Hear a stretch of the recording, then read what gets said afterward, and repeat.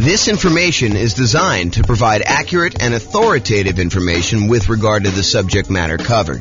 It is offered with the understanding that the presenters are not engaged in rendering legal, accounting, or other professional services. If legal advice or other expert advice is required, the services of a competent professional should be sought. Welcome to the Denver Real Estate Investing and Real Estate Financial Planning Podcast. Learn all about investing in real estate in Denver, Colorado, with a combination of real estate financial planning and modeling with numbers specific to Denver. Plus, syndicated, more generalized recordings of live and pre-recorded real estate investing classes, not all of them specific to Denver. Be sure to stay tuned after the podcast for a message from our sponsors. Well, good morning and welcome, everyone. I am your host, James Orr, and today we're continuing with the series we have on improving cash flow. We find ourselves in a market where prices have gone up very rapidly over the last few years, maybe not so much in the last year or so since interest rates have gone on a tear, but interest rates are up a lot and rents are up, but they're lagging a little bit behind what the increase in price and the increase in interest rates have done to cash flow, such that cash flow is not as great as it was if you were acquiring the same property a year ago as it is today. And so cash flow has become more important than ever, and yet harder to attain than ever. And we need some additional strategies to improve on that cash flow. And so this is the series we've been doing on how to improve that cash flow. And we've covered so far a bunch of the different stages of acquiring a rental property or owning a rental property. And I've broken out how to improve cash flow into those various stages. So for example, we covered all the different strategies you can use to improve cash flow or cash now when you're searching for properties. We've already covered that in a previous class. We've covered all the strategies to improve cash flow when you're financing the property.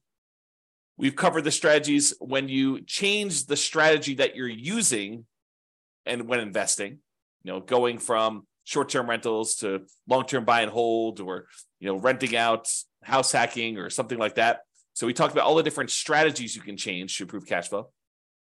Talked about improving the property to do cash flow.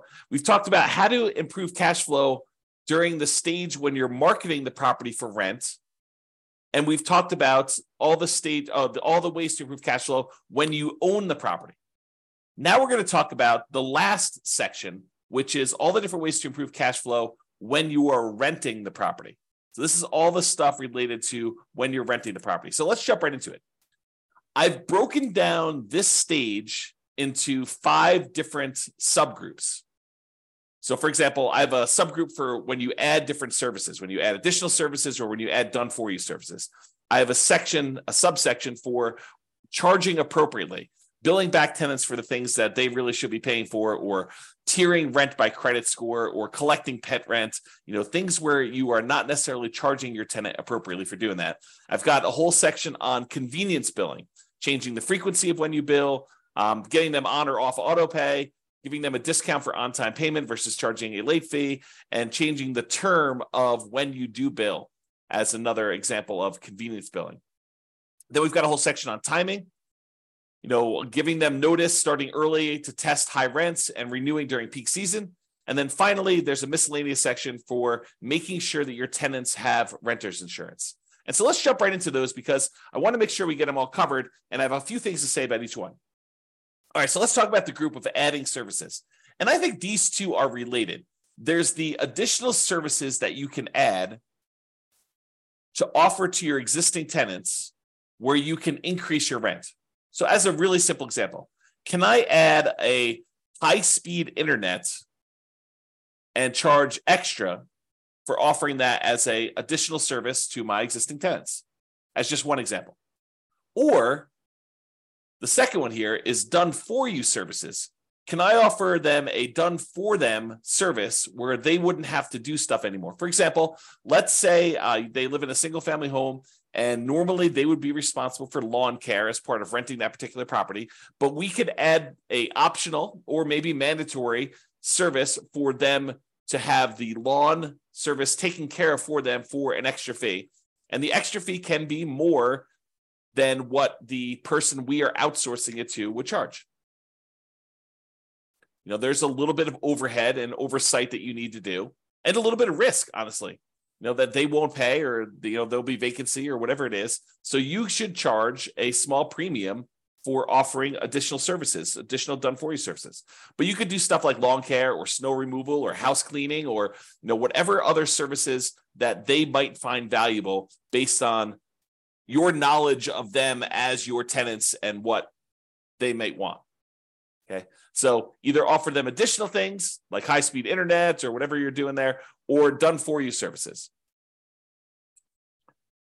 The next group is charging appropriately. I don't know how many times I brought clients out to look at a property where the current landlord is not billing back for utilities. They're renting their properties and they're saying, water is included in rent or electricity is included in rent. When you could measure the utilities and bill the tenants back separately for these extra utilities.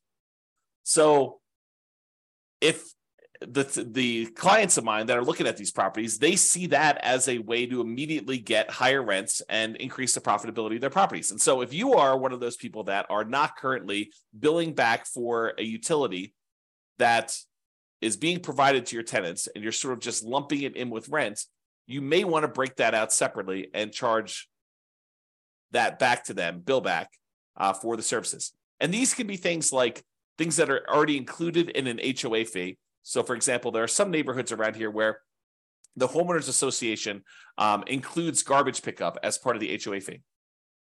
But garbage service is something that typically tenants would pay for. And so I think you could, and definitely check with your attorney on these things, don't believe me, but I think you can and should break out the cost of what it would cost them to have the garbage and charge that back to offset some of the expense you have as part of the HOA fee that you're already paying to get the tenant to pay for their own garbage service. Or things like in our area, we have a thing called non-potable water, where we can use that water in order to water the lawn. However, it's not drinkable water. It's only used for watering the grass and sprinkler systems and stuff like that. And so sometimes there's an extra fee for use of that water. It's usually cheaper water than getting it from the city that is drinkable water. But your tenant is responsible for watering the lawn, and they should be paying for that service.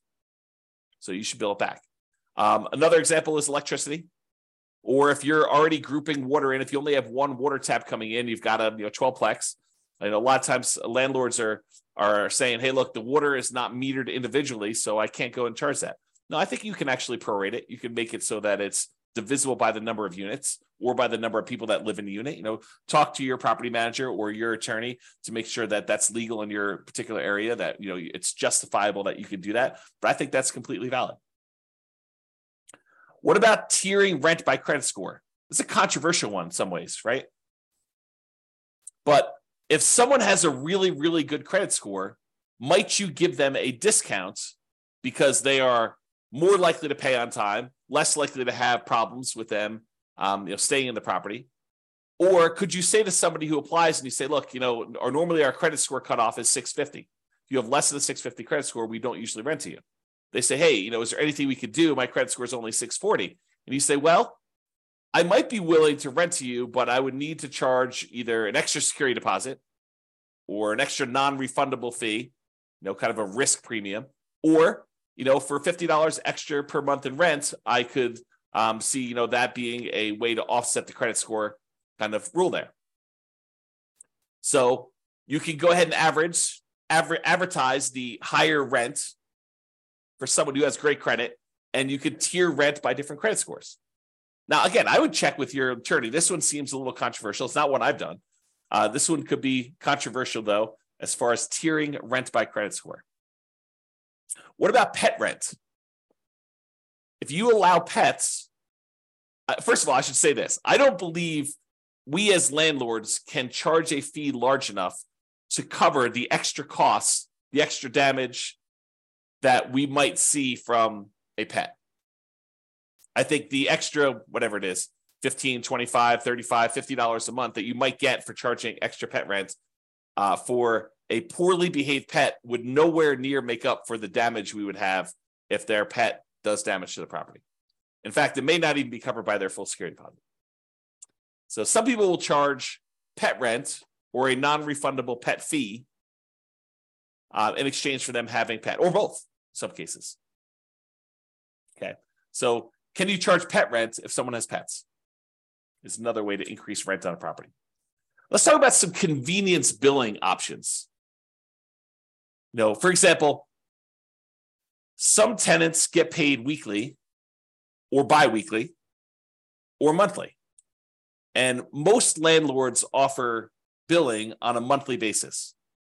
However, some tenants would prefer to be charged weekly for their rent. They'd prefer not to have, a really big amount coming out in the first of the month. They'd prefer to have, a certain amount coming out every Monday. And if you just think about it this way, let's say rent is $2,000 a month. And so $2,000 a month, normally if you charge monthly, you'd be collecting $2,000 times 12 or $24,000 a year in rent. But what if you offer the tenant an option? It's their option whether they want to do monthly or if they want to do this new strategy. And you offered to do $500 every week on Monday instead of $2,000 a month. Well, $500 a week, there are 52 weeks in the year. And if I have my calculator out here, let's pull up my calculator. So $500 times 52 weeks is $26,000. So instead of charging them $2,000 a month, you charge them $500 a week. They get the convenience of paying weekly if that's how they prefer to pay. And you actually end up increasing your rent by about $2,000 for the year, or you divide it by 12, about $166 more per month on average. If instead of doing that, you could do it also biweekly. You could say every 2 weeks, which is when they might get paid, 2 weeks on the Monday following the Friday payday, give them a chance to have the money hit the account and clear and everything else. And then on Monday, you auto pay for $1,000 instead of the $2,000 a month. Okay, so that's an option. What about auto pay? Auto pay could be considered a convenience. And so you could charge a small fee for auto pay.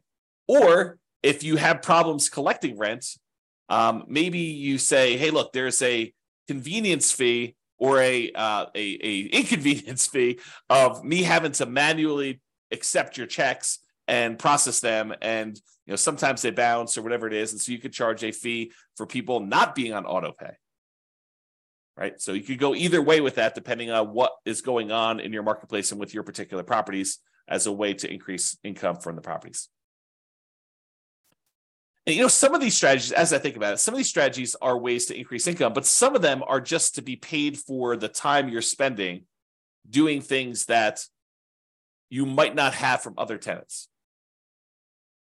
Right, like if you had tenants that always paid on time, you wouldn't have to worry about charging them, for having to chase them down when their check bounces or they're late on their payment or whatever it is. So charging a fee for them manually paying instead of being on auto pay is really just recapturing some of the work you're already doing. It's being paid for the work you're already doing, extra work that you're already doing. That if they paid on time wouldn't be an issue. If they were on auto pay, wouldn't be an issue.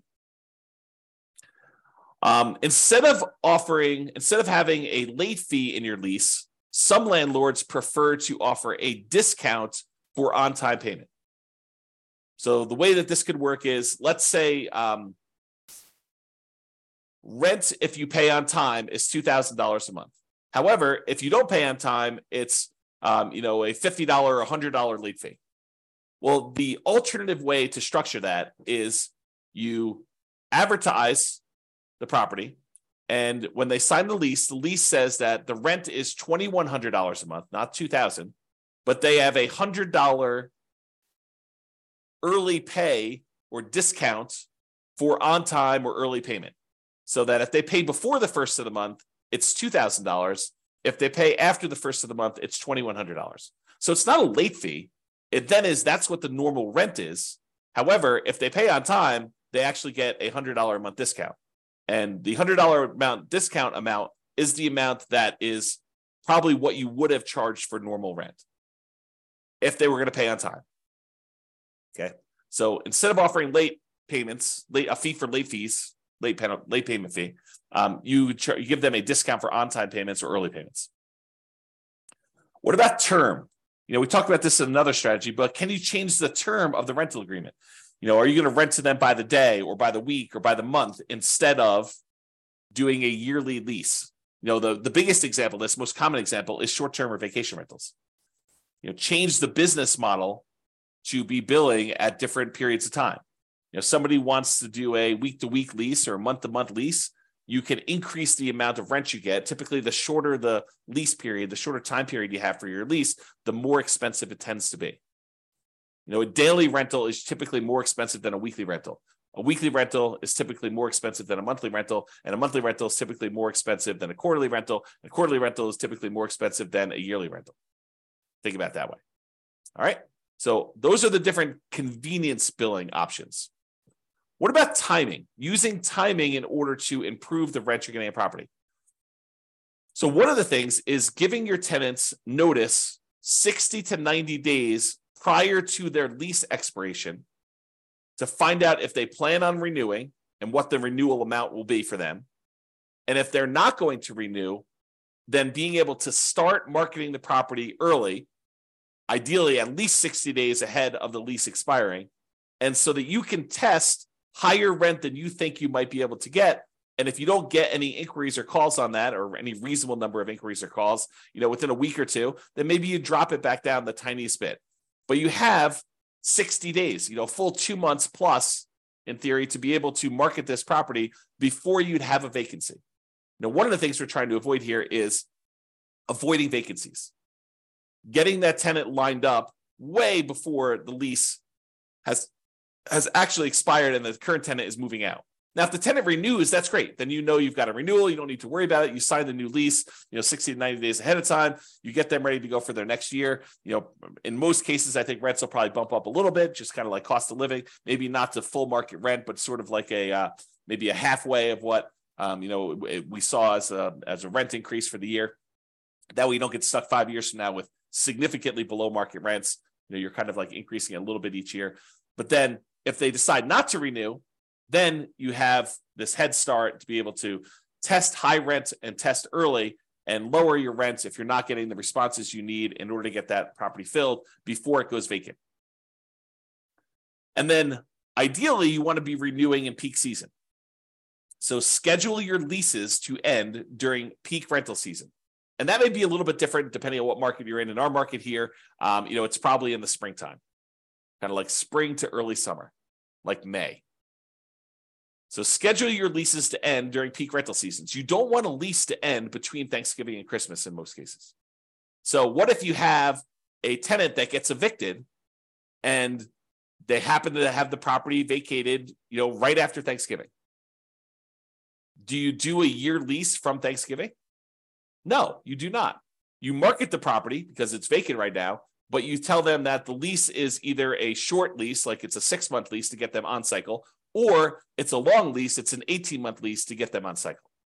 But you don't voluntarily put a year-long lease in place to have yourself be vacant again in Thanksgiving and Christmas. You're setting yourself up for failure, setting yourself up for below market rents if you're constantly having to market your property between that Thanksgiving and Christmas time. So you want to go and optimize your rent. So sometimes you might have a 14-month lease. Sometimes you might have a 17-month lease. Sometimes you might have a 6-month lease, although I prefer to do at least a year. But you do whatever you need to do in order to get on peak season if you find yourself having to lease a property at a less than optimal time for the first one. Then after that, ideally the lease is coming due in a period of time where it's optimal and you can just renew for 1 year at a time based on that. But get on cycle to begin with, and then work with that. Okay. So those are all the things with timing, making sure the timing is in your favor for doing that. And then finally, renter's insurance. And you might be saying, renter's insurance, James, why is renter's insurance on here as a way to improve cash flow?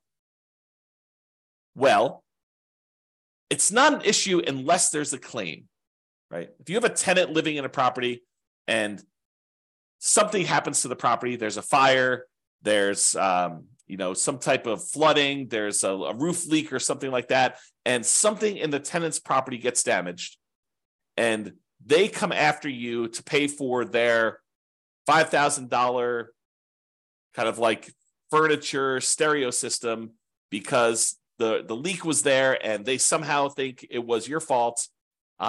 If they have renter's insurance, their renter's insurance will cover them for the damage. If they don't have renter's insurance, they think you're responsible for the damage and they're going to come after you.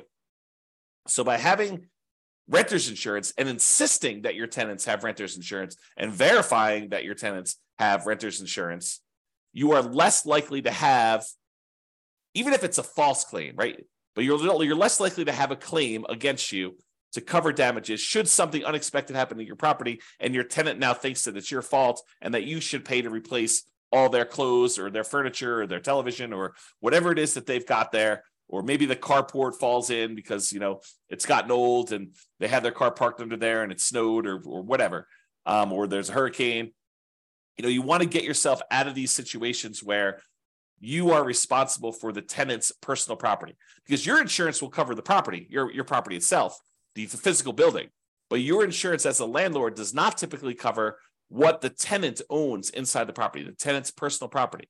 For that, they need a separate renter's insurance policy, and they're relatively inexpensive. Just the renter needs to get one and have one and keep it in place so that if something does happen, they don't lose their personal stuff. You'll have insurance to kind of fix the property, but you will not have insurance to replace their stuff. And you don't want to have to make a $5,000 claim. I mean, $5,000, this happens, once every couple of years, which you probably won't. But if it could, we could be talking, $200 a month in worst cash flow by having a $5,000 hit if you amortize it over that period. All right. So in conclusion, optimizing cash flow is really about maximizing income whenever we can and minimizing expenses. And today, I think a lot of the ideas we had, there may be a couple in there that were a little bit larger, but a lot of the ideas we have were like really small amounts. And I think for a lot of folks, you wouldn't even bother with a lot of these unless you were really trying to optimize and get like the most small wins on your property. I think for the most part, if you do the big things, use the right strategy, get the right financing in place, kind of do the things to make sure that your property is rented and rented right. I think you don't need to play around with some of these things that might increase it by $25 or $50 a month. Because I think you get to a point where if you've already optimized in other areas, adding these additional ones on there start to get excessive. If rent was $2,000 a month, and you've done a couple things to kind of bump it up to $2,050 or $2,100 or maybe $2,150, if you think you're going to add another thing on there that's going to get you an extra $35 or whatever it is, I think it's harder and harder to do those extra amounts. The further you get away from kind of like the range of rents that you're getting, the harder it is to get those additional wins, additional improvements. Okay. So there are things you can do on properties you already own that will improve your cash flow. It's sort of what we talked about today. It is better, in my opinion, to take a more holistic approach, look at all of the different stages, look at all of the different ways that we can optimize, and pick the ones that make sense for you and your particular situation and your particular properties. All right. That's all I got. I hope you've enjoyed this particular class. Have a great day. Bye-bye for now. With home prices up, mortgage interest rates up, and rents up, but not quite enough to counteract the higher prices and interest rates, cash flow on rental properties in Denver is harder than ever. Book a call with the Real Estate Financial Planner to apply our proprietary 88 strategies to improve cash flow on your rentals. See the show notes for a link to schedule your call and improve your cash flow today. If you're a real estate agent, lender, or professional in Denver that wants to help our real estate investor listeners, consider reaching out to learn about collaboration opportunities with this podcast. We'd love to add more value to our listeners by having you assist our investors buy, sell, and finance their real estate investments. See the show notes to schedule a call to discuss collaboration opportunities